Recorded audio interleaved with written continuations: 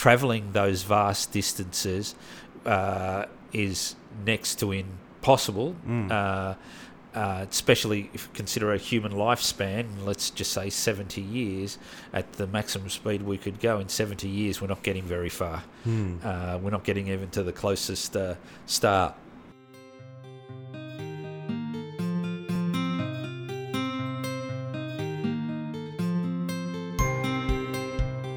I can't think of any more human activity than conducting science experiments.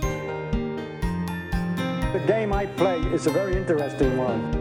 It's imagination in a tight straitjacket. The beauty of a living thing is not the atoms that go into it, but the way those atoms are put together. What I always think should be the basis of education is not answers, but questions. We should teach kids how to question.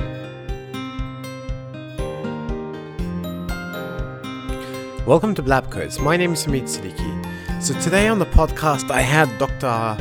Ain Dohora, who is an astronomer, astrophysicist at the Penrith Observatory at Western Sydney University. He's a really interesting guy to talk to, and in this episode we spoke about a lot of different things, really cool things. His journey into astrophysics and astronomy. We spoke about his research into SETI, so the search for extraterrestrial life. We talked about how we know that the universe is expanding, and what type of evidence we have for that. But also we talked about his research into supernovas. So you may or may not be aware, but we are created from stardust. So when stars explode, a supernova happens. So that's the explosion, and all the guts, all the elements like carbon and nitrogen and iron, all of these burst out from the star, and that's what planets are made out of. That's what we as human beings are made out of. So we spoke about that. I also asked him a bunch of chemistry stuff. Physics stuff, and astronomy stuff, because this is my first time talking to an astronomer, and I thought, okay, I'm just not going to leave any questions behind. If I have any questions, I'm just going to try to get an answer from an expert right here, right now. I really enjoyed my conversation with Dr. Ain. He's a really nice guy, and they also have observatory, or I should say stargazing nights twice a month, so you guys should definitely check that out and book a session, because I know I will, and also don't forget to like our Facebook page, give us a rating and a review. We have a competition, so anyone who gets let me see, I have a shirt here. So if you're listening to this, then I would encourage you to actually watch it on YouTube. But we have a nice Blab Codes shirt. Look at this shit. Look at this. This is cool. And you have Blab Codes written on the back. This is our first shirts that we've created. We're going to create and design some more. So the competition is as follows. So if you can get 5 people to like our Facebook page and type up, essentially comment, give so-and-so a shirt, then you go into the draw of actually winning one of those Blab Codes shirts. But there's another competition at the same time. Whoever gets the most amount of recommendations, so if you get 20 people, 10 people, whatever number it may be, and if yours is the most by the end of, let's say, 2 weeks, so it's the 3rd of September now, so we'll find out on the 17th of September who gets the shirt. But so if the person who has the most amount of recommendations and friends going on our Facebook page and saying, give so-and-so a shirt, that's the person who wins. And the person who gets 5 people to recommend recommend them goes in the draw to win a shirt. So if you do both, you never know, you might win 2. Anyway, here's the episode. I really enjoyed my conversation. I hope you guys do too. Get ready to learn some physics shit. So are you into music as well, or? Alex is into music. He's a musician. Right. I unfortunately didn't have the luck, or I should say, I wasn't fortunate enough to be born in a musical family. so I never got the chance to develop those skills and get into it. How about you? Well, likewise. Or it skipped me because my dad could sing, my brother can play guitar, and I'd love to be able to, but I can't.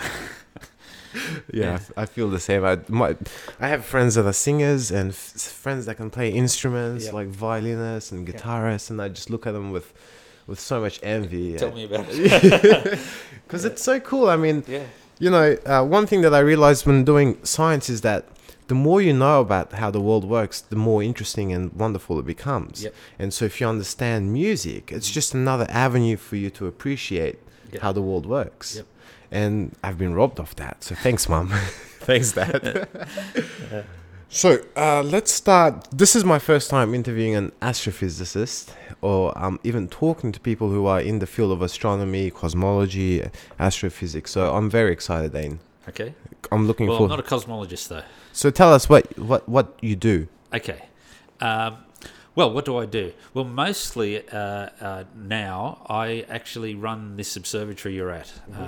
And so my job, or as I see it, apart from my teaching, is to take science out to the community, to explain what it is that we do as astrophysicists, and just spark something in the youth. That's mostly what I do at the moment. So,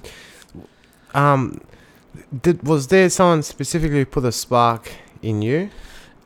I don't think there was one specific person. There was a few teachers along the way who sort of got me interested, but I think I was just a curious so-and-so from a little age. I mean, I always remember that the first thing I did when I was allowed to go into the city on my own, I went to what is now the Powerhouse Museum. When it used to be in its old location, it was called the Museum of Applied Arts and Sciences in those days, and that's the first place I took myself. Because I just loved that. I could have hung out at that place all day. Wow, so you were a very curious child. Oh yeah. Yeah, I used to pull things apart to see how they worked. Sometimes I could get them back together. Yeah, Alex, in fact, that's funny because I used to do that with electronics all the time and just ruin it. But it was just fun to see, this is the little bits that go into this. Alex, interestingly, he was very much like that, but he would do it to animals. Right. And so one time, there's a story he told me. One time he found like a blue-tongued lizard. Right. I think that was hit by a car or something. It got hit. And he thought it was dead. So he starts dissecting it. And he opens up the chest cavity and he sees the heart beating. Oh, dear. Yep. I get to you, man. That sounds like the origins of like Dexter or Yeah. some psychopath. You shouldn't go around telling people that story. No, I never did that, but I was very curious. And so, how did you feed that curiosity? How did I feed it? I read quite a bit, mostly popular science stuff. I went to the museum all the time. Whatever science shows there were, I was into them. Wow. I used to love watching the Curiosity Show and things like that. I don't know if you've ever heard of that. No, I haven't. It was a great Australian TV show from the 70s. Right. What was it like? What was it like? It's probably really corny nowadays, but there was two guys and they'd do all sorts of things and it was scientifically based. I've seen nothing that sort of compares to it because it never talked down to kids. It was really straight on, and got into some quite heavy stuff for kids. And as I said, never talked out of them. And I also remember Professor Julius Sumser Miller. I don't know if you've ever heard of that. Okay, once again, great. He was I think he was an actually expat American who was here in Australia and had a TV show, and it was Why Is It So? You really must look up some stuff on YouTube on the Curiosity Show and Professor Julius Sumser Miller. But I just loved that sort of stuff. I also remembered this when I was in primary school. It was Maroubra Junction public school. There used to be an after-school activity run by I think it was the PNC, so it was the Mothers Group, and it was a science club. And so I used to hang around for that, and it was non-scientists, but trying to spark interest in science in kids. And I already had that interest, but I remember the big wow thing was getting, in those days you had milk bottles, and you had milk delivered. The glass bottles? The glass bottles, Old school, yeah. And getting the hard-boiled egg into the glass bottle by basically sticking a wick of burning paper into the bottle and then sticking the egg in. As the air is sucked out, then the egg gets drawn into the bottle. But yeah, used to. So they'll do things like that. That's crushing cans without touching them. How do you do that? Well, you put a little bit of water in the can, you boil it up, and then you put the lid on it, and you just wait till it cools down. And obviously, as it contracts, I think MythBusters did an episode like that. I think they did it with one of those trucks, the ones that carry petroleum. Oh, okay. Yeah, and they did it. They heat it up to, I don't know, like 100 degrees Celsius, right. and then they let it cool down. Right, that's on steroids, so I can see MythBusters, and they probably blew it up afterwards. Yeah, I think they blow up everything. Yeah. But that's a cool show. Yep. So you were surrounded by, it seems like, an environment of science enthusiasts. Yes, though I'm the son of immigrants, so we came to Australia when I was 3 years old from Uruguay. My parents had hardly any schooling, and that's what they wanted for us is schooling. And Dad was self-taught. Everything he knew, he effectively taught himself. Wow. So he was curious, and I was curious, but I surrounded myself with that sort of stuff. I was always the geek, I wanted to make a robot and all those sorts of things. That's so cool. So your parents were that's a very similar story to mine. So I came here when I was about 7 or 8 years old from Afghanistan. So we left the place of war, and my parents were very they viewed education as something very important to them. And it's interesting, none of my parents are scientists. My mom was a high school teacher, and my dad used to teach history at university. Right. But both of them were very curious, and I think they thought like a scientist. They wanted to learn more, and they were very interested in the human body and how the world works. And I think that kind of seeped into me and got me interested in science. Yeah. So, how did you then? You had this fascination with science. How did that develop into a career into science? In a roundabout way. Well, I actually wanted to join the Air Force before I got into university, but I wanted to go in as a pilot. Nothing else would have done, and I missed out in the first intake. So I came to uni, and the thing that I was best at was physics, because I didn't need to really do a lot of work on that. I was just sort of naturally natural aptitude in that sort of area. I failed biology miserably, and chemistry I was okay at. And so I thought, in the meantime, I'll start doing a science degree. Ended up staying in the science degree. I majored in physics. Eventually passed the biology I needed to pass, and then I did my honours, and along the way met some people I really admired and look up to, and I guess that with my undergraduate degree in physics and computing, as it was in those days, I actually did quite a bit of hardware development, and that's sort of led me to astrophysics in an indirect way. One of the lecturers I met along the way, who unfortunately is no longer with us, was Bobby Vale, and she was an astrophysicist, and she took me out to Parkes when I was in my third year.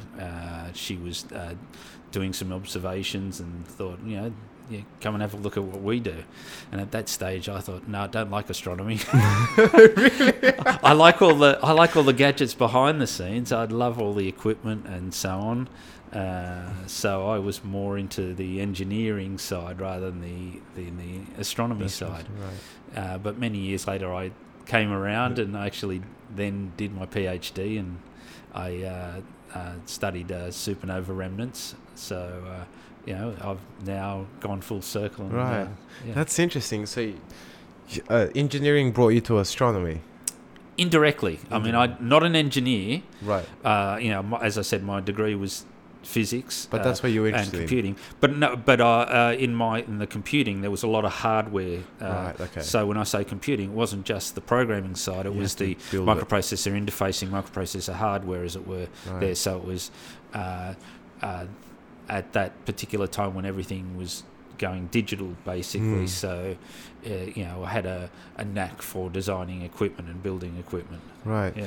So, you said you did an honours. What did you do your honours on? Well, I did my honours, and this was indirectly astronomy, and that's where some of my early work was in signal processing. I had a board that had been designed by a chap in Harvard. His name was Paul Horowitz, and it was a spectrum analyzer, and it was a new digital technology. It actually used some chips developed by the CSIRO that did fast Fourier transforms. So I built an interface for this board, and I evaluated its use of the board. So that was my honours program. So there was some physics in that, but mostly engineering. As it were. Okay. Yeah. So you've kind of mentioned a couple of things that I think need unpacking. Yep. So it was it was a spectrum analyzer. So Yes. that's just looking at, for the guys who don't have a physics background or science background, it's just looking at all the colours in the light. Yeah, And- and in this case it wasn't for light, but it could have been. In this case it was for radio signals. So it was attached to a radio telescope, and we were looking at radio frequencies, not at optical frequencies. Okay. Yeah. And you mentioned Fourier transforming. Yep. So that's just breaking down the signal into its basic fundamental components. That's right. Well, it just breaks it up into its spectrum. So if you have a time signal, then you can see what that time signal is, what frequency components make up that particular time signal. So the easiest way to think about it is like getting the white light, passing it through a prism and seeing all of the colours that make up that white light. The colours represent the different frequencies, Right. and the intensity is just how much of that particular colour is present. So in this case here, it's a radio signal, and you're breaking it up into its component frequencies and the proportion of each of those component frequencies. Right. And what would that enable astronomers to do? Well, in this case, what this board was meant to do was look at narrowband signals. So it's like having a stack of radios all tuned to a slightly different frequency, and seeing just how strong a particular signal is in any of those given frequencies. And it was developed to do a thing called SETI, the Search for Extraterrestrial Intelligence. Oh. So it wasn't to do any standard astronomy, because we're usually looking at broader band signals. This was Narrowband. narrowband signals, yeah. Okay, so broader band, those are the frequencies that Oh, it's spread out over. over many frequencies. Right. Instead of having a lot of energy just concentrated in one or a few frequencies. And so when you're looking for extraterrestrial life, why would you focus on a narrowband frequency? Well, I guess the idea was that we've developed radio, and radio in our case works by putting a lot of energy in a very narrow band of frequencies and transmitting that. So I'm talking about AM radio or FM radio, that sort of thing. And if you want to communicate over very long distances, it's very hard to actually travel those long distances, but it's very simple and cheap to send a radio signal across the galaxy. Right. You just need some energy, not a lot of it, and then time, and the signal will travel at what we think is the universal speed limit, the speed of light, basically. Right. So if you're looking for if there are other intelligent beings out there that have discovered the same physics we have, then if they want to communicate, maybe they'll do it in the same sort of way. So you're looking for those narrowband signals, and also we don't know anything in nature that creates narrowband signals. Natural processes create those broader band signals, but not the narrowband signals. Right. So if you do see narrowband signals, then it's a hallmark of potentially potential. That's the important word. Yeah, potential. Extraterrestrial life. Potential. Yeah. Either that or we've discovered some new physics. We need to, Right. is there something that does naturally produce that? Yeah. So, what were some? Because I'm interested in, because I was a big alien conspiracy theorist. All right. I think when I've spoken to my friends, a lot of my science friends came from like a conspiracy background. Right. They were like convinced. X-Files, right? X-Files, the Illuminati, Yeah. all of that. And then I think as they learn about the scientific method, they realize, this is all nonsense. Yeah. Or it's potentially really, really probable that it's nonsense. You can't really rule out anything. Yeah. But can you tell me more about this search for extraterrestrial life? So was that Sure. the only effort that was made, or were there other efforts that were made to actually looking for ET? Well, I guess this is the only true scientific effort at looking for extraterrestrial intelligence. I guess that we come from the idea that travelling those vast distances is next to impossible, especially if you consider a human lifespan, let's just say 70 years. At the maximum speed we could go in 70 years, we're not getting very far. We're not getting even to the closest star.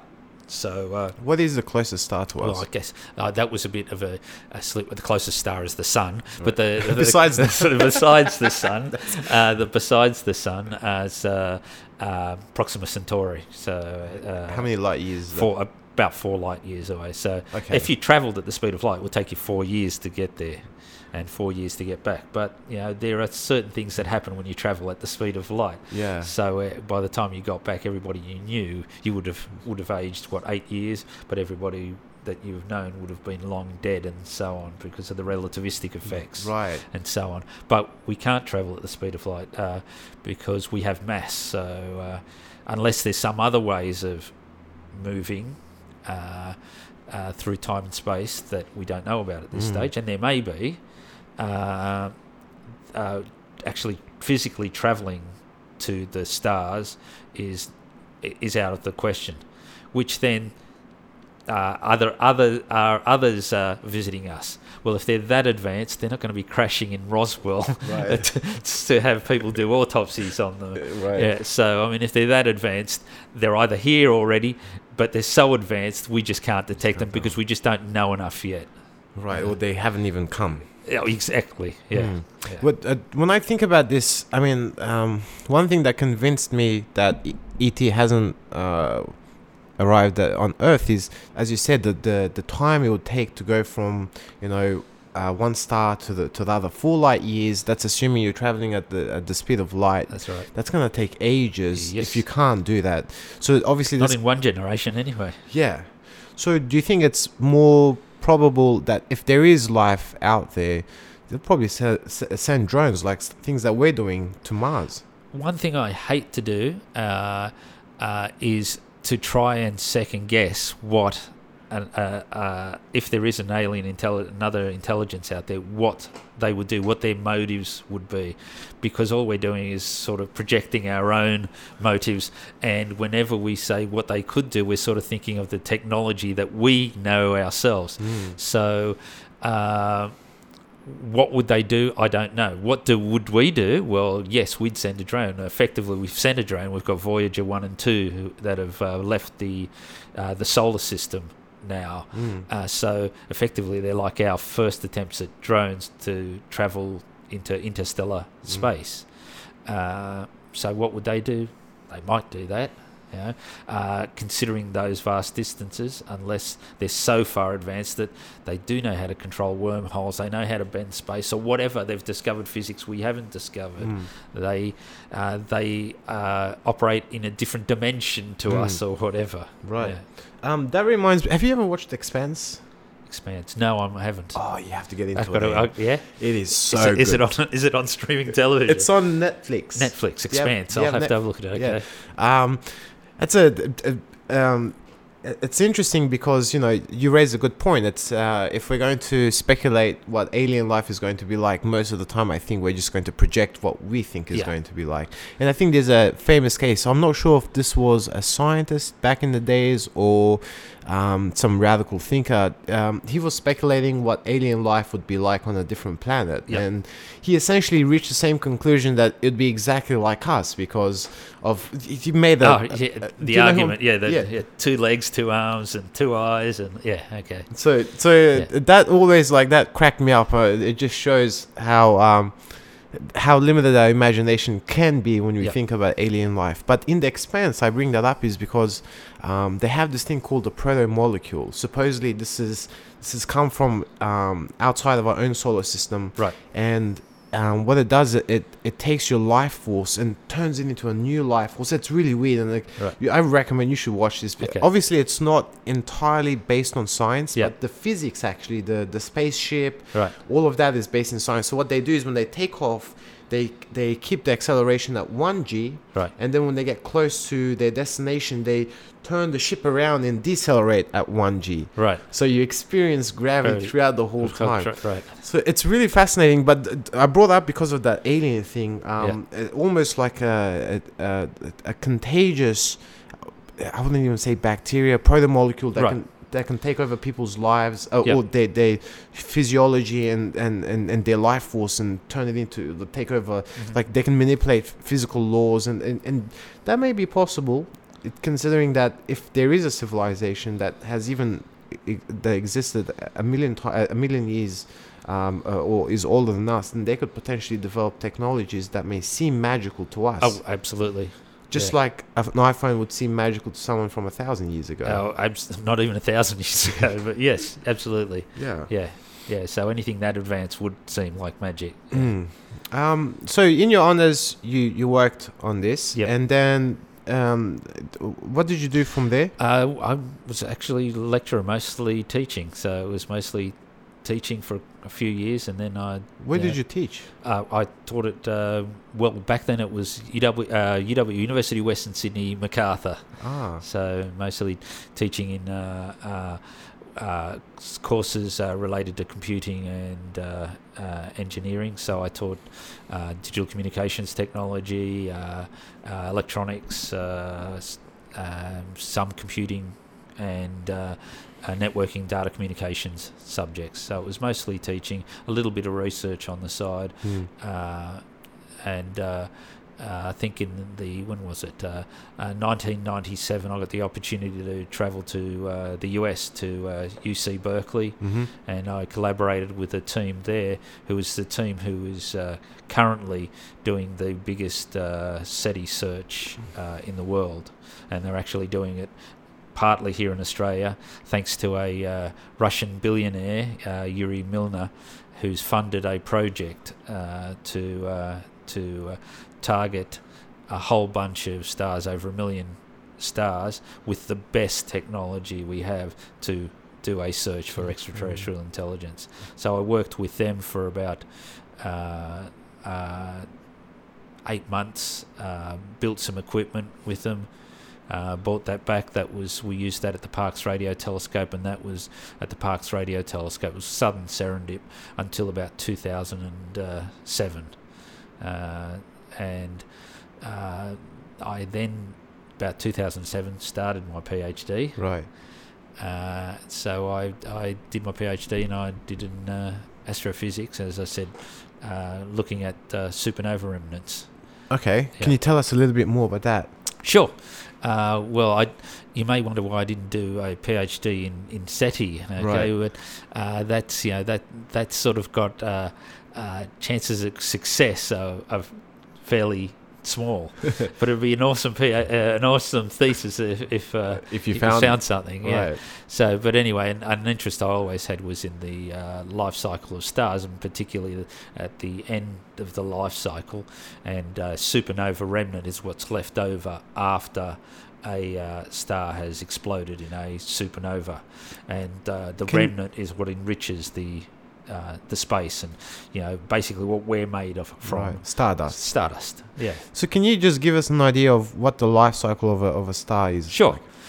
So a typical star, like our sun, is probably a second or third generation star. So the very first stars would have been probably just pure hydrogen. That was the first element in the universe, and it's just a collapsed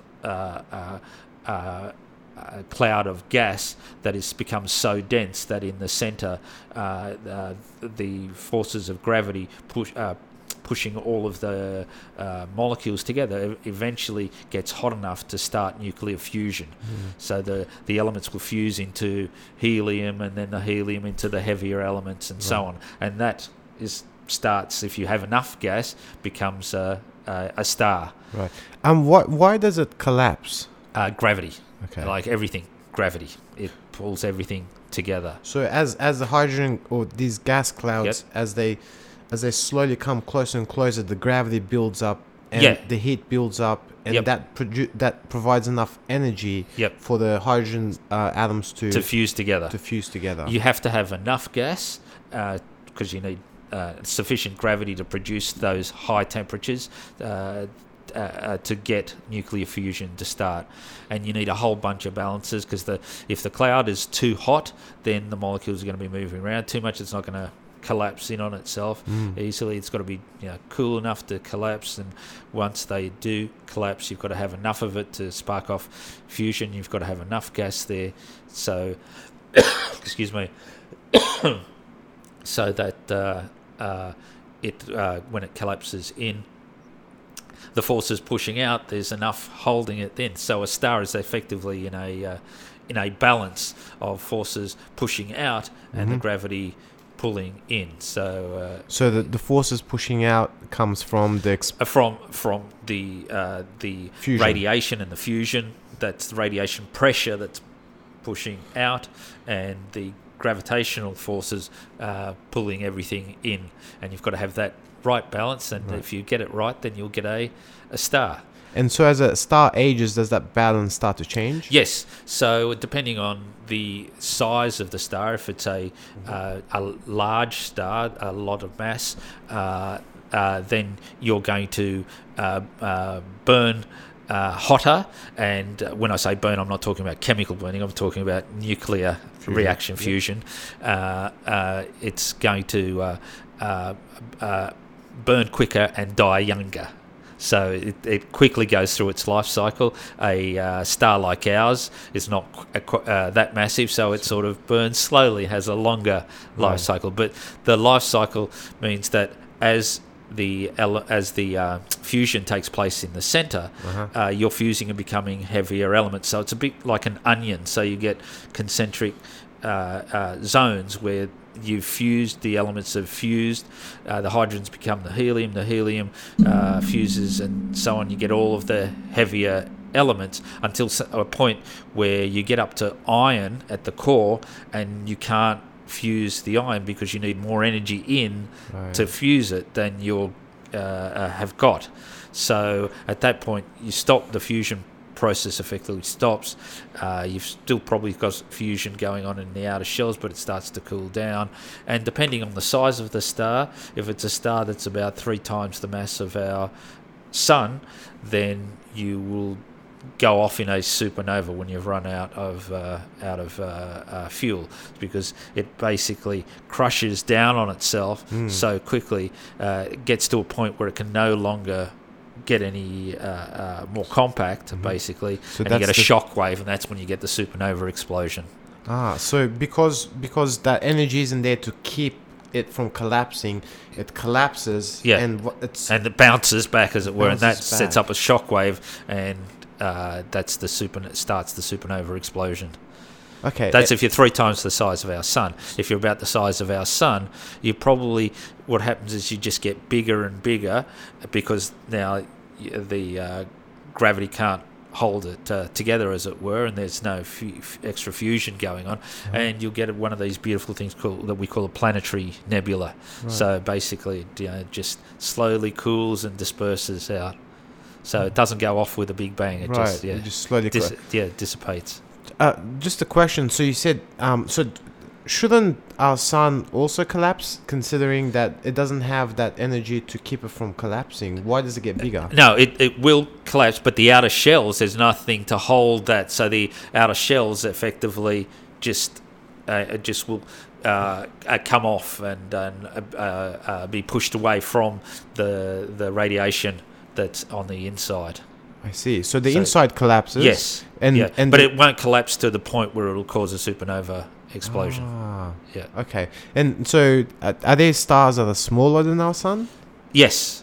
Yeah, brown dwarfs and things like that. So they're smaller, colder. I guess Jupiter is probably a star that never was, because it just didn't have enough gas to get fusion going. But Jupiter is, one of the gas giants in our solar system. It's just not quite enough gas to actually get fusion going in the center. Okay, this is a dumb question, but what if you send like a nuclear bomb to Jupiter? Could you start off the process? You possibly could, but I don't know that it'd self-sustain, and you'd have to get it right in the right place. That bomb right in the right place to kick it off. Right. Okay. So you're looking at the remnants of supernovas. So you're looking at the stardust, essentially. Yeah, you're looking at what's left over. So it's the material that's been ejected from the supernova explosion. So that material goes into the interstellar medium, and it pushes out with that matter, and it sets up that shock wave that makes that shell expand, and that is what's enriching the interstellar medium with the heavier metals and the materials, effectively the stuff that allows us to be made. I mean, we know that the sun must be a second or third generation star, because we're here. The Earth is here. The core of the Earth is iron. So there must have been a star at some point that exploded and created those metals and materials that we are effectively made from, the carbon and so on. Yeah, and that wouldn't have been possible as a first generation star, because all that would have been around was hydrogen basically. Yeah. Huh. So what questions were you trying to answer in your PhD? Well, just looking at the mechanisms of the enrichment, and looking at how we could try and tell what type of explosion created that particular remnant, because there are different types of supernova, all depending on the energy and sizes of the initial explosion. So a remnant could be thousands of years old. So the original supernova explosion, nobody has actually seen that. So trying to work backwards, it's like trying to get our models more accurate, so that we can then simulate working backwards, try to figure out what was the protostar, the star that actually created that remnant. So you're like a crime scene investigator. You're looking at what's left behind by the criminal, and then trying to figure out what happened. Exactly. Yeah. That's interesting. So each type of supernova would exhibit a different residue or stardust. Yes. Yeah, and it all. Many variables there. I mean, like the environment it's exploding into will produce something different. You could have two stars exactly the same size and so on, and they'll go supernova, but the environment they're in, it could be different, and so you'll get a different remnant at the end of that. So, that's another variable there. So it's not like you can just say, oh, well, that particular thing's got this shape, so it must have been this sort of star. Right. Well, it depends the environment it's in as well. Right. That's interesting. So there's a lot of variables there. There is a hell of a lot of variables, and it's not like most science. Astronomy and astrophysics is not like most sciences where you go in the lab and can test that, because we don't have another universe to play with and vary the variables.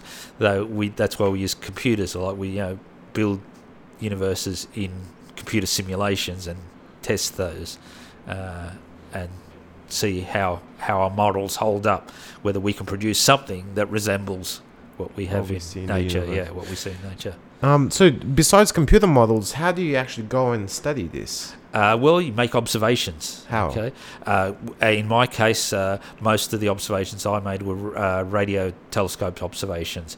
The remnant of a supernova will produce what's called synchrotron radiation, the shock wave, the material moving in the interstellar material as it hits other gas produces this synchrotron radiation, and that's detectable at radio frequencies. So basically I point radio telescopes at that, make the observations, try to make measurements of the expansion, if there's any detectable expansion of the material, the magnetic fields that are detectable, and so on. So that's how I observe that. And you combine that with other observations, for example, X-ray observations, if there are any optical observations, infrared, all of those. And each of that tells a different story. It's a different part of the physics that created what you can see. And from that, you're piecing together the mechanisms of how they have evolved. And obviously, the more observations we have, we can see which theories are holding true. So the cosmologists or the theoreticians will put out that idea, and we can go and make observations and see if we can find evidence for those. That specific theory. Yeah. That's fascinating. I watch a bunch of astronomy documentaries. Yep, so did I. Yeah. I'm fascinated by it, and it's a shame because when I was in high school, I think maths and physics scared me just because of the mathematics. Yeah, well, I believe it or not, I was physics, but I used not hate maths, but I wasn't that great at maths. I think because I couldn't see an application for it. But apart from the obvious thing, going to the shops and making sure you get the right change. Whereas in physics, I really saw, well, this is, maths is my toolkit, to work these things out. So I guess that's where my appreciation for maths came from. You were obviously much wiser than I was in high school. Oh, no, I don't think so. No. I was a bit of a mischievous kid. Oh, yeah. Blowing things up and getting... Really? Oh, yeah. Come on, that's where the fun is in science, if you can't make something blow up. So now I'm studying the biggest explosions in the universe. Right. That's so funny. Yeah. I can't blow anything up. I'll get arrested. We will nowadays, yeah. Nowadays. But there's some of the things I used to get away with in those days, yeah. That's fascinating. But you're right. Once you understand the application, and I think I realized how important mathematics was in understanding how the universe works, not only at a large scale, but at a small scale. Yeah. I did a project where I had to model the tongue movement of singers. Yep. And I had to use quadratic equations. And I hadn't used quadratic equations since high school. And I thought, man, if they approached it like this, where they showed me the utility of mathematics, I would have been way into it. This is where it's very important to have very good maths teachers and science teachers as well, but maths teachers, I think in particular, to have very good maths teachers is very, very important.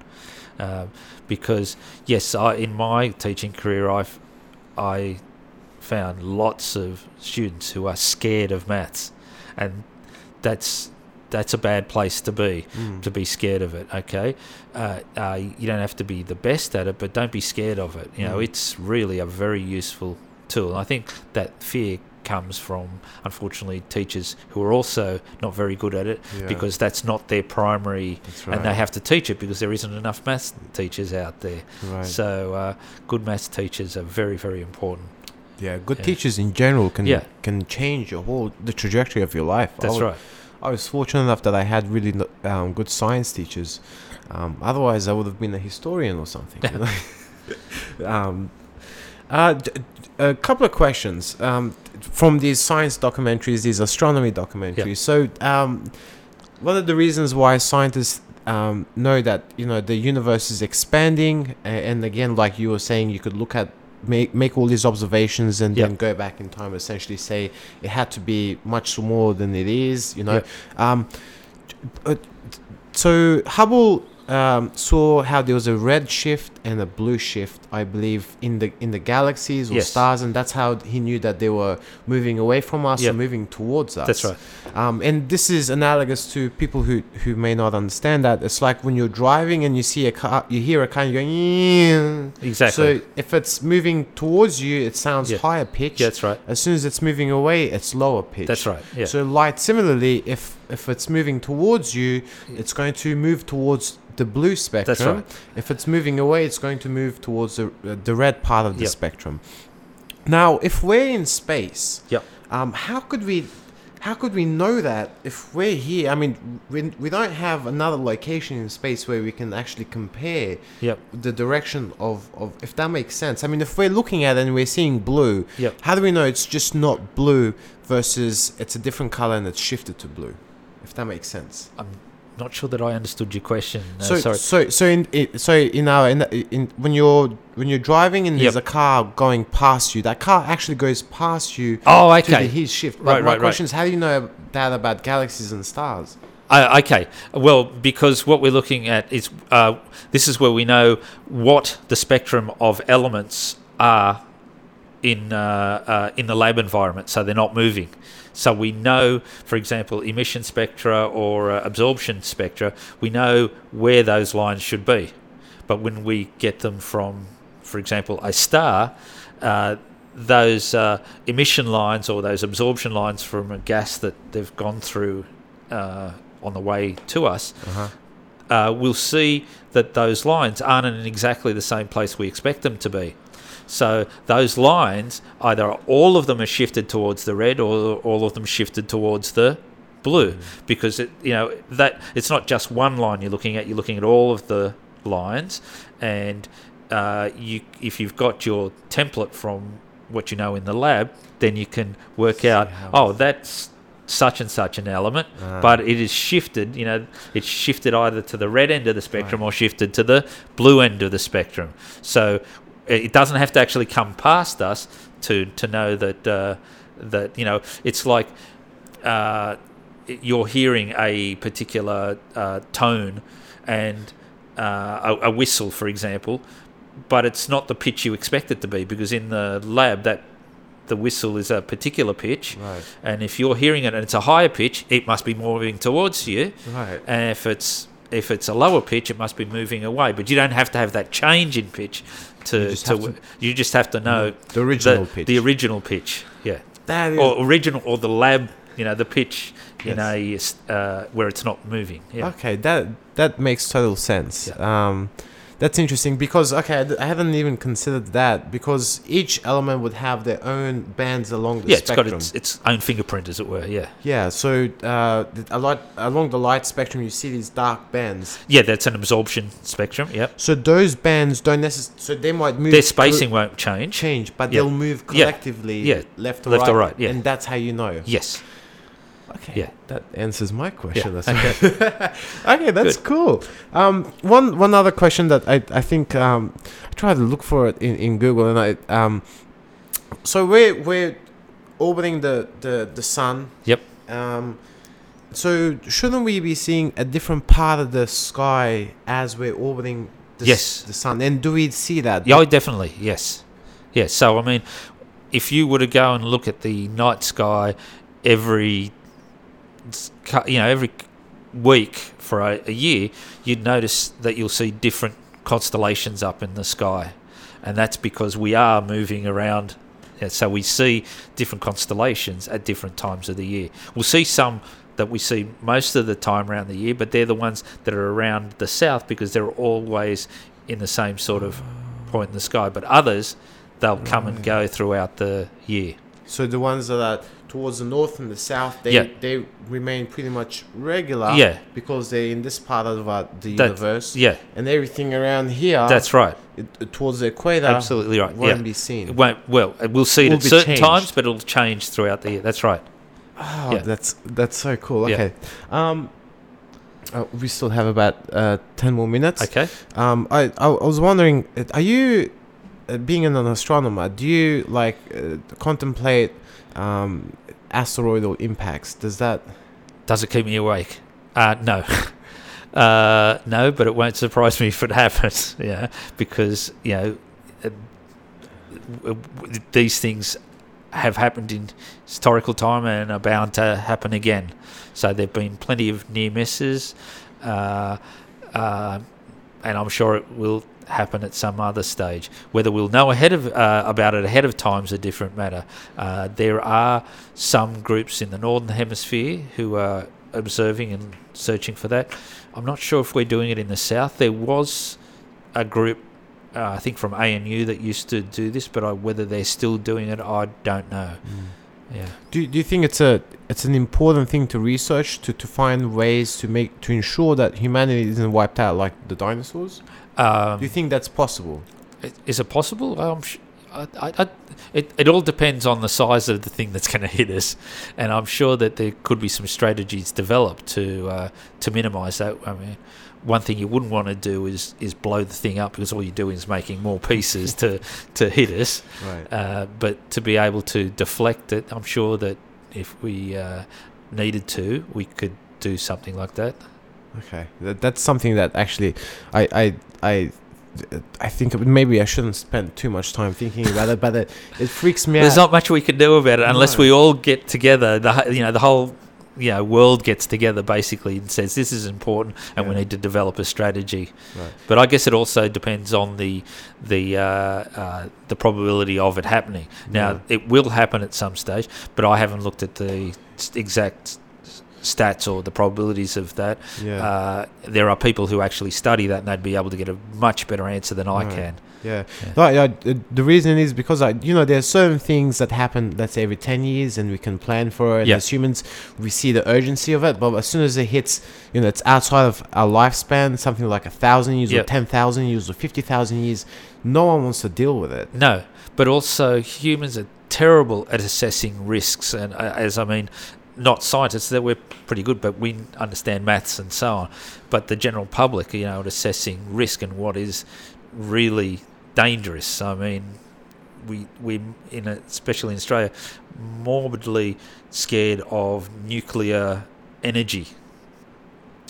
But there are things that are much riskier than that, because we can't assess those risks. That it's this thing we can't see, and we sort of have a fear of it and so on. Right. But there are the risks are disproportionately associated by people. Right, and it's sometimes beyond our comprehension. Yeah, like you said, we don't have the statistical tools built in our brain. No. You will see and that's the thing. We're so built to see patterns. Yep. And if those patterns aren't close enough to each other, then we don't see them at all. No. So, So after your PhD, what did you get up to? Well, as I said, running this observatory. Mm-hmm. Yeah. So I finished my PhD in 2015. So yeah. So. Oh wow! So it's recent. Very recent. Wow. Yes. So as I said, I started in 2007 doing part time, and finished in 2014. Graduated in 2015. So you were teaching as well yes. as researching. Yes. We're reaching towards the end, and I think I have 3 more questions, and I'll let you go. I appreciate your time, Ian. Where do you see your field going in, let's say, 50 or so years? Well, that all depends on what instruments we can get built. So if the square kilometre array ever gets built... What's that? Will be the biggest radio telescope ever built. So it's a project that will build thousands of radio telescopes here in Australia and in South Africa, spread across the world, and effectively make the biggest radio telescope ever. Why is it spread across the world? Could you explain that? Well, because with radio telescopes, or like any telescope, the collecting area, the bigger the collecting area, the more sensitive the instrument is, the more sensitive, the further back you can see, and but making just one single dish that size is impossible. So you make it out of lots of smaller telescopes, and you spread it out over a big area, and effectively that's how like having one ginormous telescope. I see. And does our radio waves, obviously larger waves than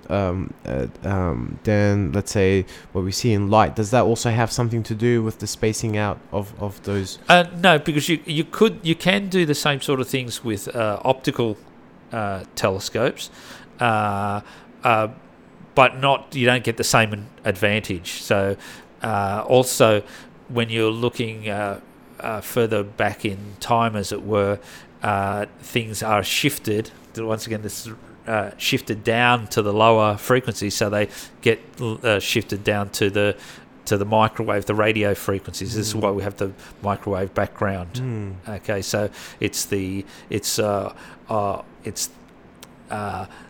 because it's far back in time, it's all been shifted towards the red end of the spectrum, or shifted down to the radio, to the microwave frequencies. Right, okay. That makes sense. Before we get into the last two questions, I do want to ask you, this is something that I've looked at in different documentaries, but it wasn't quite clear. When you also mentioned the microwave radiation background, right? Yeah. And that is a signature of the Big Bang. Big Bang, yeah. And you said looking back in time. So when you point your telescopes, can you point it anywhere and see that signature, or is there a specific area in the universe? Everywhere. You see it everywhere. It's everywhere. And it's everywhere because because the universe is everywhere, and this is where it's really tricky, even for me, to wrap my head around, because we always think of the Big Bang. Okay, there was nothing, there was this thing, then there was the bang, and it expanded. And what's it expanding into? Well, that's the thing. There was nothing. It's creating space and time as is expanding. So where is the center? Everywhere is the center, basically. So that microwave background radiation is everywhere. Right, because it's expanding at every point in space. Yeah, and creating spaces. So the Big Bang created space and time. So yeah, it's really hard to wrap your head around, and trying to describe it is really difficult. And so that microwave radiation, that tells us what? Well, that's basically the afterglow of the Big Bang itself. So when the Big Bang occurred, that's the heat that the Big Bang created, but that heat has, as I said, been shifted down because it's so far away and so long ago, shifted down to the microwave frequencies. Oh, so that also experiences a redshift. Yes, yeah. Oh. So redshift is another way we can tell just how old something is. So the higher the redshift, it tends to be older because it's moved further away. Right. Yeah. You said it's the afterglow. How long after the Big Bang? It's only now you've got. Is it like a second or a day? No. I think it's it's in the first 300 milliseconds or something like that. Oh wow. Yeah. And so why can't we detect anything before that? Why can't we detect? Because of that glow, we can't see past that, basically. So that obstructs the view of anything before that. So the radiation itself prevents scientists from looking. Yes. Before. Yeah. Why? How does it do that? Well, because it's like you're being somebody's shining a flashlight in your eye and you can't see past it. Yeah. Okay, it's like imagine you had your high beams on a dark night, and you're standing behind a car or something, and I'm trying to look at you, but the high beams are glaring right into my eyes, and I can't see before that. Yep. Okay, that's interesting. Wow. Okay, last two questions, and so one question, the first question I'd like to ask is, what are you most afraid of when you're looking to the future? And this can be in whatever context. Oh, what am I most afraid of? human stupidity. Yeah, How so? greed. That's unfortunately things I've got no control over. Apart from my own decisions and so on. What we do as a world. Or as governments. I think that's what scares me the most. Yeah, I mean our response to global warming and all of those things. Turning away from science. That's what scares me. And that's been happening. Yes, more and more, I think. Yeah. And I was watching a documentary. I think it was Richard Dawkins, and he was talking about how people think that the opinion of an ordinary person is just as valid as the opinion of an expert who spent 20-30 years researching something. Yes. And that's concerning. And he was saying that this is similar to the Protestant movement in 1500s, 1600s, when Martin Luther translated the Bible, and then everybody had access to it, and everybody had their own interpretation of the Bible, and then no one respected experts at all. And I think a similar thing is happening, and that's really concerning. Yeah, I mean, everybody's entitled to an opinion, but opinions have different weight. Yes, an expert's opinion should be much more valuable than somebody who has not done any work in that particular field. So yes, so everybody's entitled to their opinion, but as I said, opinions have different weight. Yeah, the very last question, which is the flip side of that. What are you most hopeful or about when you're looking to the future? I guess the flip side of what I've just said, that the human condition can actually rise above that greed and that stupidity, and hopefully it will, and it'll come to its senses and realise we're all human beings on this very, very delicately balanced spaceship orbiting the sun, and that we need to actually pull together rather than rip each other apart. I agree with you completely. Thank you so much for your time, Ain. It's okay. This was very informative, and I had a lot of fun talking to you. Okay, great. Thanks. Thank you.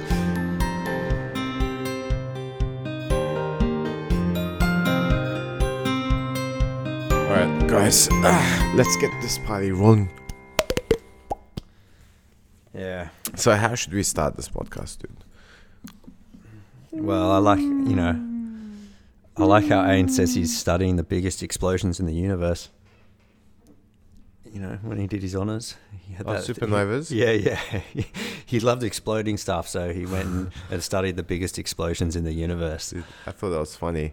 And then I go to him, I'd get arrested. He goes, yeah, we'd all get arrested. I'm like, no. I was thinking in my head, I'd get specially arrested. Yeah. Looking like me. They're like, this terrorist, he's making an explosive fertilizer bomb to blow up some tower in the city. So yeah. But yeah. Sorry, I thought you were halfway through a sentence. No, I wasn't. Then I looked up and you were looking at me, and I'm like, shit, you want me to say something? I was expecting some eye contact. Yeah.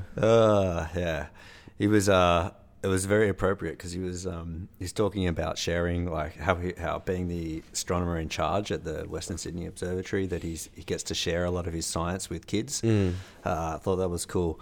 And actually, I forgot to bring it in for you. What? Let me tell the story, and then you'll know what I forgot to bring in for you. Okay. Yesterday I bought some red cabbage. So for people who don't know, red cabbage is like a pH indicator. So you can use it and it changes different colours. What is pH? I'm not doing that now. Come on. pH is Sunday just morning, man. How acidic or how basic something is. How acidic or alkaline something. Yeah. Just in case, dude. All right. So anyway, basically, I'll tell that in the story. So basically, you boil red cabbage, right? Mm-hmm. And it has this really, really like purple, like insane purple kind of color water you get out of it. You just let it cool down. And that water, that purple water, is actually a pH indicator. So it tells you, it changes color if something is acidic or if it changes color if something's basic. And because it's just cabbage juice, it's like totally safe. So you can use it with kids. And like the colors it changes are like, you know, hot pink, you know, yeah. Really? Yeah. Like they're the types of colors. It's Oh, not like shit. it's not like a subtle change. You go in like acid. It changes from purple to red with acid, and then it goes even more pink and like hot pink, like really, really hot pink. Something you'd see at like the Mardi Gras or something. Like seriously, yeah, like full on hot pink with really acidic. So that's that side. But then the other side, it goes from purple to like a bluey color to green, and then to yellow to really basic. So it's cool. So you can make this stuff with kids, and this is what I forgot. Actually, Aliquot it out, like made heaps of different vials of it, and I was going to bring some in for you to share, like to give to your. I have nieces. Yeah, dude. your nieces or nephew or whatever, and Dude. and you can go and test stuff, because I was testing stuff with the kids. It's great, you know, like Yeah, and you get them to predict what color it's going to change. So you know, you do something like lemon juice first. And you get them to taste the lemon juice, and they go, oh, it's sour, you know, and you get them to predict what color, and they get all these wild colors, and then it goes pink because it's an acid, right? And then you do something else, and you get them to do like vinegar, and you get them to taste the vinegar, and they go, oh, that's kind of like sour, like lemons, you know, and then you get them to predict what color it's going to go again. Yeah. And then you can, and then you get bleach, but you don't get them to taste the bleach. Oh.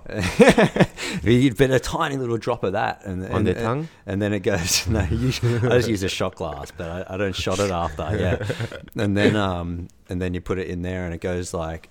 Well, this was actually interesting. It went green first, and then it went really yellow. Really? So I think maybe it was just taking a bit of time to mix up in the solution or something. But that was cool. That's really fascinating. Yeah. Dude. So you're putting those solutions into the pH indicator? Yeah, well, you can Or mix it. what? You can mix it any way you want. You're just going to mix it together. Like the bleach, you only put like a tiny drop of bleach in the bottom of like Yeah. a shot glass or something, and then you just pour the indicator on it, and the indicator goes from purple to like bright yellow or bright green. Oh, that is so cool, But man. the color change, you got to see it to believe it. It's not like subtle at all. It's like you know, it's more green. It's more green than that. It's more pink than that. It's like hot pink. Like that's the type of colors we're talking. It's crazy. Dude, that's a really cool experiment I have to do with my nieces and nephew. Yeah. Yesterday I did some experiments with them about density. Yeah. So what I got was I had one cup filled with water, another cup filled with oil, and I got them to predict what will happen, what's going to go on top, what's going to go on the bottom, right? Yeah. And they're like, oh, a couple of them were saying that the oil's going to go to the top, and the other one was saying the oil's going to go to the bottom. Yeah. Like, let's check it out. And then they mixed it, and they saw, oh, there are these two distinct layers. Yeah.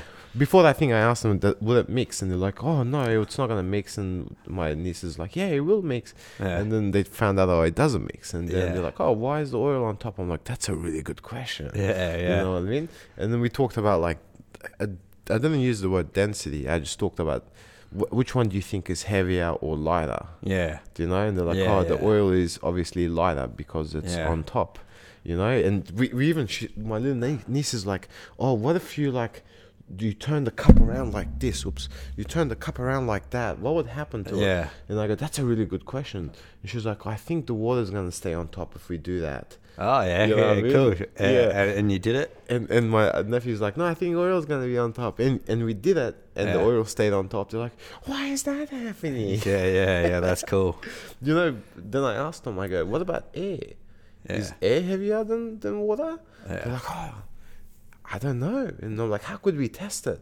And my little niece is thinking. She goes, what if we get a straw and we blow into the water? Oh, good idea. I'm like, that's a really good idea. And Yeah. it's actually amazing Yeah. when you get them thinking about stuff Did like you this. Did you try food dye in there as well? We didn't have any food Oh, dye. yeah. You got to go and do next time you see him, do the same experiment, but you put food dye, and we both know how it's going to turn out. The food dye dissolves in water, but it doesn't dissolve in oil.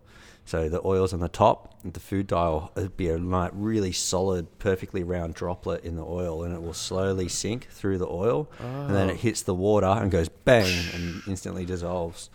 Yeah. And we should do it with like warm water and cold water. Yeah, That'd be yeah. interesting. Warm water and cold water is another good one, because the cold water, temperature is a measure of how quickly the particles are moving, right? Yeah. So if the water's really hot, the particles are moving really fast, and when you drop the colouring into it, it disperses through the liquid really quickly.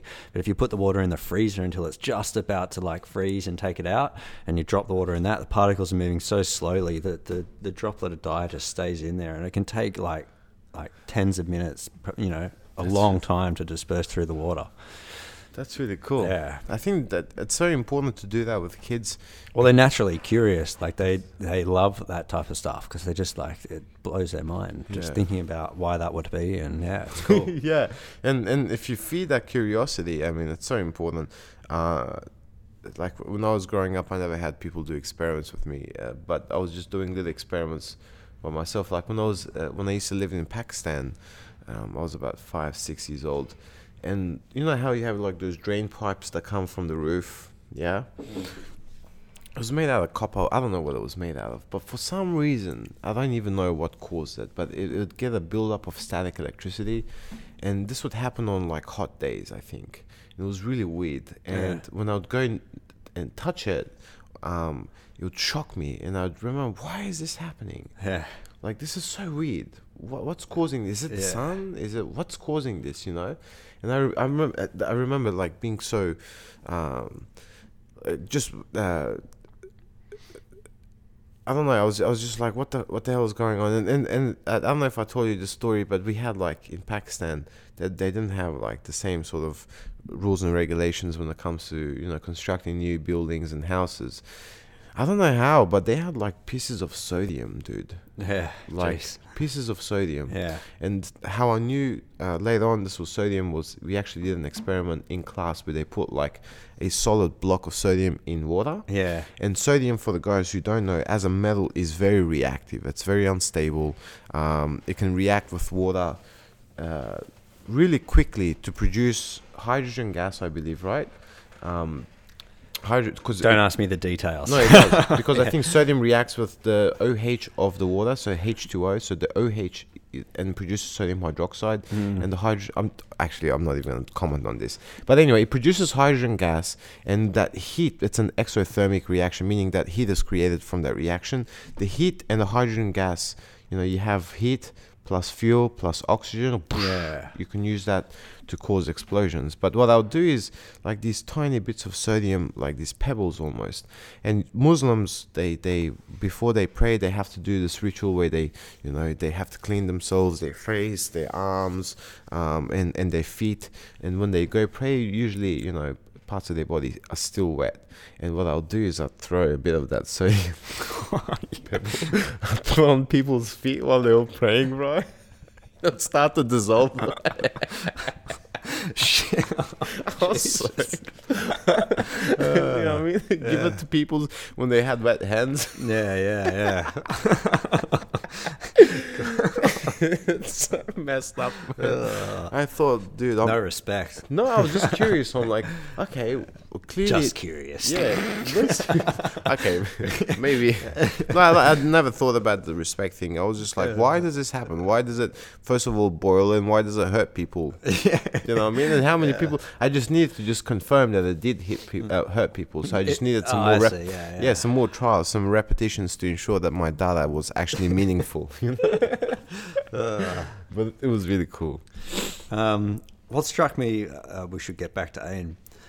What struck me is, because you and me are both in like biophysics, and I like how, like a lot of people I think have this view of science that everything's really distinct, biology, physics and chemistry, but they're not. Like techniques in one kind of pass over to the other, and where Ayn's using Fourier transformation to kind of look at stars and things like this, and to analyze the data that he's getting back, look at the stardust, the spectrum, and we're doing the same thing but in cells.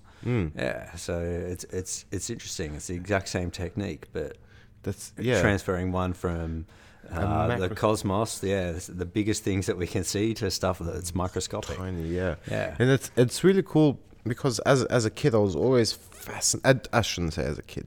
I think as I finished high school, I watched more like physics documentaries, and then I really started to appreciate how cool physics was. Yeah. You know, as I told Ayn, the math kind of turned me off, but the philosophical aspects of physics, you know, where we describe nature and how it works in terms of just words, that fascinates me, you know. But I think it's really interesting because there's a lot of like famous physicists as well. And this is like, you know, every time I listen to physicists get interviewed, people just like throw all these questions they have about, and it was the same when you were talking to Ayn. And I'm like, oh, poor guy, these guys must like just get bombarded. But it's because this stuff's so interesting and it's so like different from us. Like people kind of have an idea about how humans work and how life works because, you know, that's what we are, right? Yeah. But like when you're talking about supernova, it's just, you know, it's so far removed. When you get somebody who spends their life studying it, you just want to like grab every piece of knowledge you can from them. Yeah. No, for sure. And supernovas are,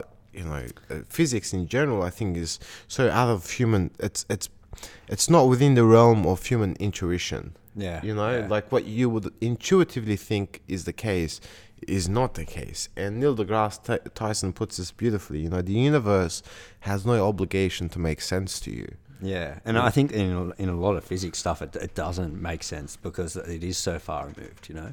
It is so trippy. Where we can kind of get things in biology like evolution and stuff like that because it makes sense to us because we're living it, we're feeling it every day. But this stuff's so removed from us, you really got to think in a different way.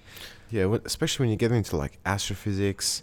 Like I've heard Neil deGrasse Tyson, even Lawrence Krauss, when they talk about like something like supersymmetry, my brain just starts hurting. I'm like, what? Yeah. Like, how? What? Like, I have like no way of comprehending what the hell they're talking about. And this goes back to my discussion with friends, you know. Someone like Ayn, who spent years and years and years researching, you know, working in the field of physics, in astronomy, I should say. Like, my opinion is jack shit compared to him because I don't know anything, and I've heard people like make this claim, and this is in do you remember that global warming lecture that or talk that we were part of as well, and he was saying that, you know, people spend 20-30 years of their lives researching something and dedicating themselves to finding as much as they can, find out as much information as they can, reliable information, and along comes some jackass with an opinion, and everybody pretends like those two, like the expert opinion and the jackass opinion are tantamount, have equal weight. Yeah, exactly. But they don't. It's so. That's right. It's so, and like, sure, and you can always like the argument to that is, but experts can be wrong too. Which is like, sure, they can be, but I know who I'm betting on. You know what I mean? Like, if I had to take my pick on who was right, I know who I'd be going with. I'd be going with the guy who spent his lifetime researching it. Now, sure, I could be wrong. Yeah, that might not be the right decision, but hey, it's probably the most wise one. But you can mitigate even your chances of being wrong by consulting many experts. You know, if you're just putting all your eggs on the same in the one basket of this person's opinion, then talk to a different expert. Yeah. Exactly. There's a guy that Joe Rogan had. He had made some, you know, a lot of headway in the field of cancer and cell biology. Just a fascinating dude. Peter Duesberg, I think his name is. But he's this wacky dude who believes that AIDS or HIV, the virus itself, is not what causes AIDS. Oh yeah, the guy who invented PCR. Yes. Muller. Something like that. Something like that. He that's who you were talking about. I think it's the same guy, Peter Duesberg. I'm not sure. No, it's not Duesberg. It's something else. I'll probably look it up. Kary Muller or something like that. But the guy who invented the PCR reaction, and he also is pretty crazy. He believes in an AIDS denialism and things like this, and I think he believes in aliens and stuff like that. Yeah, he's a prominent biologist at California. Let's see. I think this guy... Molecular biologist. No, he's a molecular biologist too, but it looks like a different... Duesberg on AIDS. What causes AIDS? Yeah, this... Different guy from the guy. Yeah. Anyway, yeah. But the point I'm making is that, like, if you just listen to that dude, even though he's made some great headway in other parts... Yeah, you know, that doesn't discount his other things just because he's a whack job. Yeah. It's the same, like the PCR reaction still works, right? Yeah. Just because the guy who invented it Fruit Loop Yeah. doesn't mean that the technology itself is It's bugged. not. Yeah, Just exactly. like, I think Darwin had some wacky ideas as well, besides evolution, right? But that doesn't mean that evolution, the theory itself, is nonsense. Yeah, and the same. well, yeah. But the point I wanted to make here was Peter Duesberg. Again, if you consult this one dude, you're going to be convinced of his argument. But when you consider other arguments by other scientists who are, when you look at what the bulk of scientists are saying, that's who you want to go with, because the people who are on the fringe can be right. And you read that beautiful quote a couple of weeks back about Carl Sagan, Bozo the clown, yeah. About Bonzo. What's Bozo. Bozo the clown. Like they say that who and so got laughed at. Yeah, but we also laugh at clowns and idiots as well. Yeah. So you have to be careful that some people may, and that's the thing. When if I'm not an expert in the field, I'm too dumb to know if someone is wrong. Yeah. Do you know what I mean? Yeah. And so you have to recognize that. That's where critical thinking comes in, I think, and yeah. And just recognize that. But can I just go back to the biophysics aspect of it? So Alex and I both. So we were talking about like red shift and blue shift in that episode, right? So if a galaxy is moving away from us, it's going to be a red shift, right? If it's moving towards us, it's going to be a blue shift. And all of these, if you look at the light spectrum, the colors from blue all the way to red, what you see is certain molecules, and this is how we know what the sun, for instance, is made out of, right? What you do is you let the light go through a prism and it separates the colors, and then you see these dark bands. They're like a barcode, like a fingerprint. Where the molecules are absorbing light. Yeah. You see these dark bands where the light isn't. Yeah. Yeah, exactly. It's being absorbed, and those dark bands, those are specific to specific elements in. They form like a fingerprint. The pattern of bands forms a fingerprint, and we can tell what they are. Exactly, like helium would have a certain fingerprint, hydrogen would have a certain fingerprint, and so on and so forth, right? But what's cool is that fingerprint changes. Like you might have the same barcodes, but the colors might change towards the blue or the red part of the rainbow, depending on what's happening. If it's moving, there's a lot of factors that might go into it. If it's standing still, it's in the middle. If it's moving away from us, it's red shifted. If it's moving towards us, it's blue shifted. Yeah. But the fingerprint's still there. We use that, this red shift, blue shift, not in terms of movement, but in cell biology. So if we have a molecule that is fluorescing, meaning that it gives off light, we could actually use that to attach it to certain molecules inside the cell that we can then get an understanding of the environment. So it would experience those shifts left or right depending on what's happening around it. Yeah. So for instance, if the DNA, which is like the genetic code of the cell, if that's being read, certain machines are being made, it will shift in a certain way. If other machines are being made, it will shift in a different way. Yeah, and part of, actually, it's right on my thesis topic. So part of the shifts I've seen in the dye that I'm using to stain stills, like red shifts it by 8 nanometers and things like this. It's slightly different because we're talking about the light that's emitted off a fluorophore, where they're talking about the light that's absorbed by a molecule, but it's the same type of idea. Same sort of concept. Yeah, exactly. But again, like, that's so cool that the models of the universe that we have in terms of how big it is, how the galaxy or how the universe is expanding, all these things that physicists have established work. Yeah. Right? And they work so much that we can take those concepts from one field and apply it to biology, which is our field. And like I was talking to my friend, and he's like, how do you know that the earth isn't flat? Because he has friends who are flat earthers, right? And I said, dude, the amount of evidence that's there to suggest that the earth is not flat is astounding. This is one example, right? Yeah, I think it's about, so the evidence that would suggest the earth is flat works in the same respect that this evidence does, right? So we know that this is true, this shift, because it works in physics, it works in biology, it works whenever we use it, it works. Doesn't matter, you can take it out of into a different context, it still works. And it's the same that can be said for the evidence of around Earth. Almost said evidence for a flat Earth. You did say flat Earth. Well, like, what is he on about? Yeah, we Flat Earth is going to lose their shit and say, shit. that evidence works in other contexts. So if it was false, it wouldn't work in other contexts, and then we could say, well, it's wrong.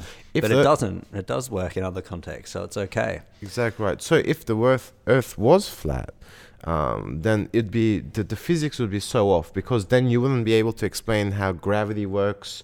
Why? It just doesn't make sense. So the whole model of the universe that we would have would fall apart. The physics that you and I work with wouldn't make sense if the Earth was flat. Yeah. And this is one of the reasons why I do believe, based on evidence, that the Earth is round. And for the guys who aren't convinced, just like, for God's sake, just think about... How many of them listen to this podcast? I don't know, I hope a lot. No, but the problem is everyone's trying to look for things to confirm their theory, or I shouldn't even say theory, their hypothesis, because that's the correct term to use. But no one's trying to disprove it, and that's the problem. We can't let this little post chat go without discussing aliens, man, because I've got a very interesting point. I thought when Ain was talking about, he was talking about not wanting to make anthropocentric assumptions about aliens. I think you asked him some question about the motivations of aliens and how we shouldn't. Then he goes, I don't like making assumptions and putting the assumptions we have about our lives onto that of like what aliens would be. Mm-hmm. And in one hand, I kind of like respect that idea because it's kind of right. But on the other hand, I was kind of thinking, but you have to do that to some extent to actually go and search for ET, because Ain's work, when he was looking for ET, he's like searching for signals that people would send in radio waves, right? That is an assumption that an alien species would want to communicate to us in radio waves, which is something we don't even really do, I don't think, anymore. I don't think we're putting out any signals in radio waves or anything like that. So we might be, aren't we? Oh, we'll incidentally, but I don't think we're putting out any signals that say, hey, aliens, come find us and stuff like that. Right. I think that, but just going back to the radio waves, I think I was reading something on Facebook. There was like, I fucking love science, that Facebook page that they have. They were talking about radio waves, short or narrow range radio waves, like this broad and narrow. They were detected from a red dwarf. So when I was talking to him, he said, I said, this is potentially, it could potentially be an alien. He's like, yeah, potentially is the key word. Yeah, that's right. Yeah, because how do you tell the difference between that and some natural or some other natural thing you don't know about? Yeah. But even that is an assumption. So he was saying he didn't want to make assumptions about that, but you kind of almost have to make assumptions to go and look. Yeah. And so you have to make the assumption that these aliens would want to transmit or have radio waves. But even it also goes to astrobiology, right? So people who try and look for alien life like microbes and things on other planets. You just have to make an assumption that life on another planet is the same as life here, or similar to life here, or has some aspects to life here. So what they say when they're looking for when they say they're looking for life, what they're really saying is we're looking for life kind of like us, because that's how we're defining it. So it's kind of like this catch-22. You don't want to make assumptions, because if you make assumptions you might miss something, and you don't want to miss something. As a scientist, you want to go in and just look at what you're presented with, but it's almost a catch-22, because in order to actually look, you have to make some assumptions, because otherwise what are you looking for? Right. It's interesting. It's interesting because it's a good point, but I think I pointed this out to Ain as well. I heard this on a podcast. It was on one of those NPR podcasts about a certain scientist, or I don't know who it was, but he was saying that if there was life on another planet, obviously they would need 2 legs to walk. They need a mouth to talk. They need to defecate and get rid of. So he essentially came to the conclusion that there's another human civilization on another planet. Just based on his assumption. And I brought up like The Expanse as a TV show for Ain. They did a shit job of explaining what the proto-molecule was. So the So what the premise is this, that this is hundreds of years after, like hundreds of years from now, we've developed Epstein drive, which is these nuclear reactor jets, essentially, that can... Sounds like you're describing the plot of Mass Effect here, but keep going. Dude, it's actually... Yeah, really it sounds like it's so cool, yeah. This is the setup for the Mass Effect plot. 100 years in the future, humans developed this drive, found some stuff on it. You can keep going. They can go between different... Like, they can go, like, in the solar system, they can travel really fastly. But what's happened is that people have moved into Mars, and they want to colonize Mars and terraform it, and others have moved all the way to where the asteroid belts are to harvest water. Right, to get... So they call them the belters because they lived in the asteroid belts. And then you have the Martians and the Earthlings, right? But the Mars and Earth are fighting over resources that they're acquiring from the belt system. So you have like these two superpowers who are screwing over like a third world nation. It's like, it's very analogous, right? Like cool. That. But what happens is that this protomolecule, think of it like a contagion, comes from outside of our solar system, and these human beings find it, and they realize what this protomolecule can do is transform life. So it will kill you, right? But it'll take all your memories, your life essence, and somehow transform that. Use your experience, your knowledge, everything like that, right? You're dead. But what it can also do is start to manipulate the laws of physics. So it can accelerate in this way, let's say at like 5 kilometers per second, then all of a sudden change trajectory and go the other way without anyone on that rock, like it's taken over a certain rock, without anyone feeling any G-force difference. So it's a really mind-blowing TV show, because it's not your typical aliens, right? It's this alien life form that can transcend time, because once it finds life, it can take over that life and then express itself and come to life. But until that time, it stays in a dormant state, and it can survive. Sounds cool. Which might is have to check it out. Dude, it's so mind-blowing. But it just shows like that's totally possible. It may totally be possible that alien life is so foreign to what we think is possible that it could literally manipulate the laws of physics that exist in this universe. That's totally possible. Is it probable? I don't know. But you have to be open to that. Sounds very similar to the throw in a little bit of AI, and that's like the Mass Effect plot. What do you mean? Mass Effect plot is the Mass Effect trilogy, the video game. You throw in a little bit of artificial intelligence into that mix, and it's kind of like that. Really? Yeah, it's very similar. It's such a good... Similar in a sense. Dude, it's so good. And I mentioned to... I'm not going to explain any more than that, because I want Hamid to play Mass Effect, and if I explain any more than that, it'll be two spoilers. I'll be like giving away like the end of the last trilogy and stuff. And I've given Alex and I have made a deal. Once he finishes his thesis, Alex is going to watch the 7 seasons of Game of Thrones, and in return, I'll play the 3 not Andromeda, the Mass Effect trilogy game. So I'm looking forward to it. Yeah, it'll be good. I don't know. I think we should call it an end. We've been rabbiting on now for a long time. You got anything more you desperately want to say to the lovely people? I guess I was really happy with this interview, because I had a bunch of like astronomy and astrophysics questions. You just unloaded on poor Ain. Tell me this. I have this really interesting question. I've always wanted to know this. Tell me, go. Dude, I googled it. This is about the star stuff. Yeah. Because we live in the South Hemisphere, and we see this pretty much similar stars throughout the 365 days of the year. There's differences, right? There's differences between southern and northern hemisphere. Oh yeah, for sure. Yeah, for sure. Because you're looking at different parts of the universe, right? And I remember, like, this is again, I think there's a positive to people who claim that the Earth is flat, because it gets you to realize why it's not flat. Right? You have to really check your understanding why. Christopher Hitchens had this thing he used to say. I'm not even going to try and quote it, but he used to kind of say that the person who needs to hear a controversial is about freedom of speech, right? He said the person who needs to hear a controversial opinion the most is the person who disagrees with it. Yeah. You know, like, so like if you think a controversial opinion is wrong, then you need to hear it because it better prepares you to dismiss it. And Yeah. you can call it out for what it is.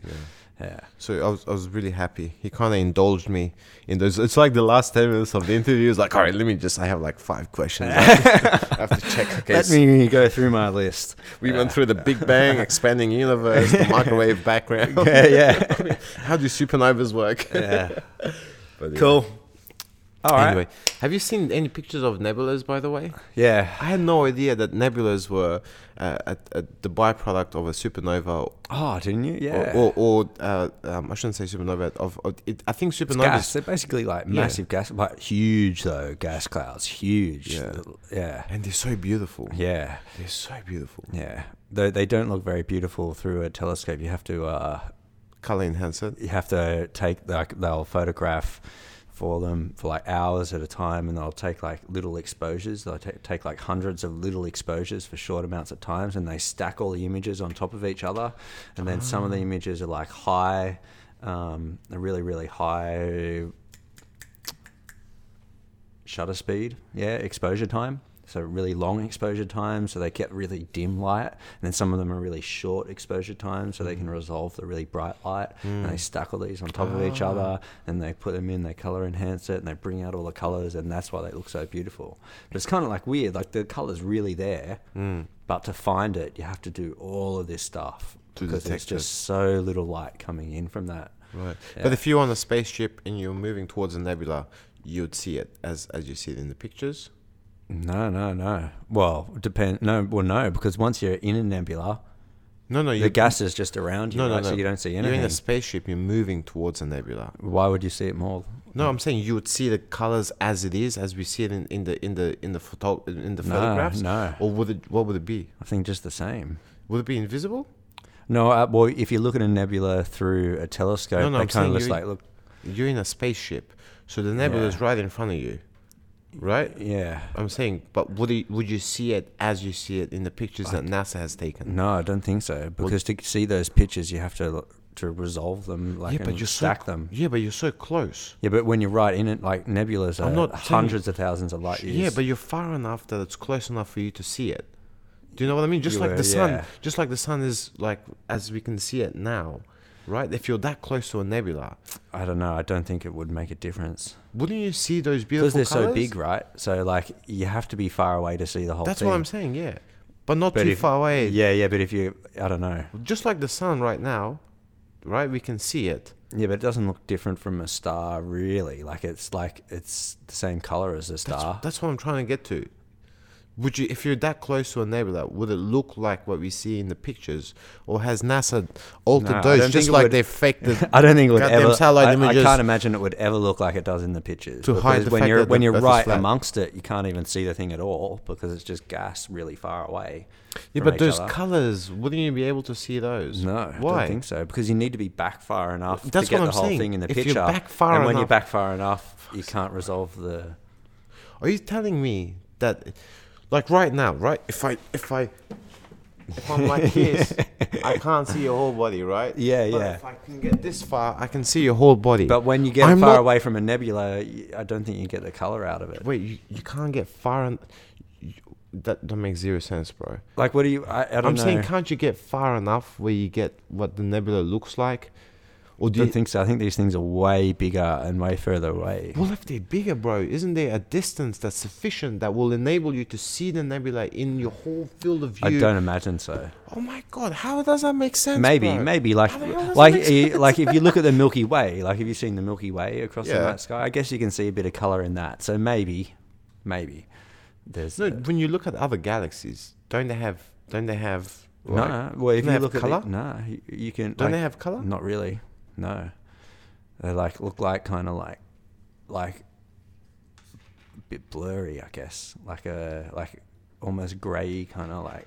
But they're so faint, man. They're so I mean, faint. Look at our galaxy right now. Yeah, You see because there's- we're right close to it. So But maybe there's color there, dude. for the Milky Way, Different stars have different colors. Different gases have different colors. That's what I'm saying. So maybe there is a distance if you go sit just outside it where you're looking up and all you can see is the nebula but I don't know if that's Why necessarily. wouldn't you be able to see that? That's ridiculous. Maybe, I don't know.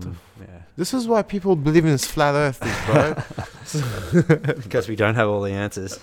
Yeah, bro. Yeah. Yeah. If you don't have the answers, then it's equally valid for me to say that my answer is correct, even though I have no evidence of it. Yeah. Don't you know that? Not knowing is answer my Yeah. Yeah. What else could it be? That's a fallacy of ignorance, which I didn't even know was called a fallacy of ignorance. You could just say, man, just because you don't know something, does that mean that it's you can make a crazy assumption to? Yeah. Yeah. Yeah, that's a Anyway, definitely a logical fallacy. I think dude, I was watching that the show Matt Dillahunty's thing. It's so funny. Oh, Atheist Experience. It's so hilarious, bro. It's so funny. There's some really funny episodes. Some are a bit boring. Some of them are so hilarious. Like Some of them are great. yeah, like people like call in, and it's hilarious because They get prank callers too. Do they? You would have heard a few haven't prank. seen Oh, them. you haven't? Yeah, they definitely get prank callers. No. Yeah. I've seen people just lose their shit. Yeah. On the day, like scream. I'm like, dude, just don't call, man. Yeah. Like this guy, yeah. But he does get he gets super aggro. Like Matt Dillahunty does. yeah, He gets a little bit aggressive. He gets super Yeah, aggro. yeah. And I think Not all the guests are like that No. though. Quite a few of them are pretty chill. Russell Glass is very, very good, I think, and Tracy Harris is pretty good. Tracy Harris is, yeah, I've seen her. Yeah, Huh. I think Matt's really good logically, and he's quite a good thinker, and he explains things, I think, really well. But yeah, he's savage, dude. he's pretty savage. He's He a doesn't savage. hold any punches at all. You're an idiot. You're done. Goodbye. Dude, that's the craziest shit ever. Yeah. But anyway, we've gone on too many tangents. This is 42 minutes. Yeah, I of don't know. recording. Is it all going to make it in? We'll Yeah, see. Maybe. If you guys have stayed this far, good on ya. Yeah. Anyway, Catch ya. wait, we have to talk about who we're going to have next. No, we don't. We don't know who we're going to have on We next don't. week. Oh, that's true. Just stay tuned. It's a mystery. It's a mystery. Yeah, anyway, thanks again for watching us and listening. Hope you guys enjoy it. Make sure you like our Facebook page, Instagram, Twitter, YouTube. These are video podcasts now, so you can get the video of this on YouTube. Check it out and share it with a friend. God damn it. And also, by the way, we're giving out free T-shirts, but it's a competition. Well, they're not free. Yeah. Yeah, let me just. We They're expect free. you to work for us. They're free in the sense that you don't have to pay for them. But what the competition is this: should we make it that you have to refer 5 people, or and then you go into the draw to win, or should we make it? Well, if it's going to a draw, you got to refer 5 people. Or should we make it the person who gets the most people to like our Facebook page and write, give so and so a shirt? That's the person who wins. We could put everyone into a draw, and exceptional efforts get a shirt. Fair enough. How about we do that? Host discretion. Yeah. No. How about we do that? Okay. One shirt is you go into the draw if you recommend 5 people, and another shirt is if you put a crazy, like if you ungodly amount of people come to our Facebook page and recommend that you get a shirt, then if it's way more than everyone else's, then you get a shirt. That's fair enough, I think. Yeah. Like good old Nathan did. Yeah.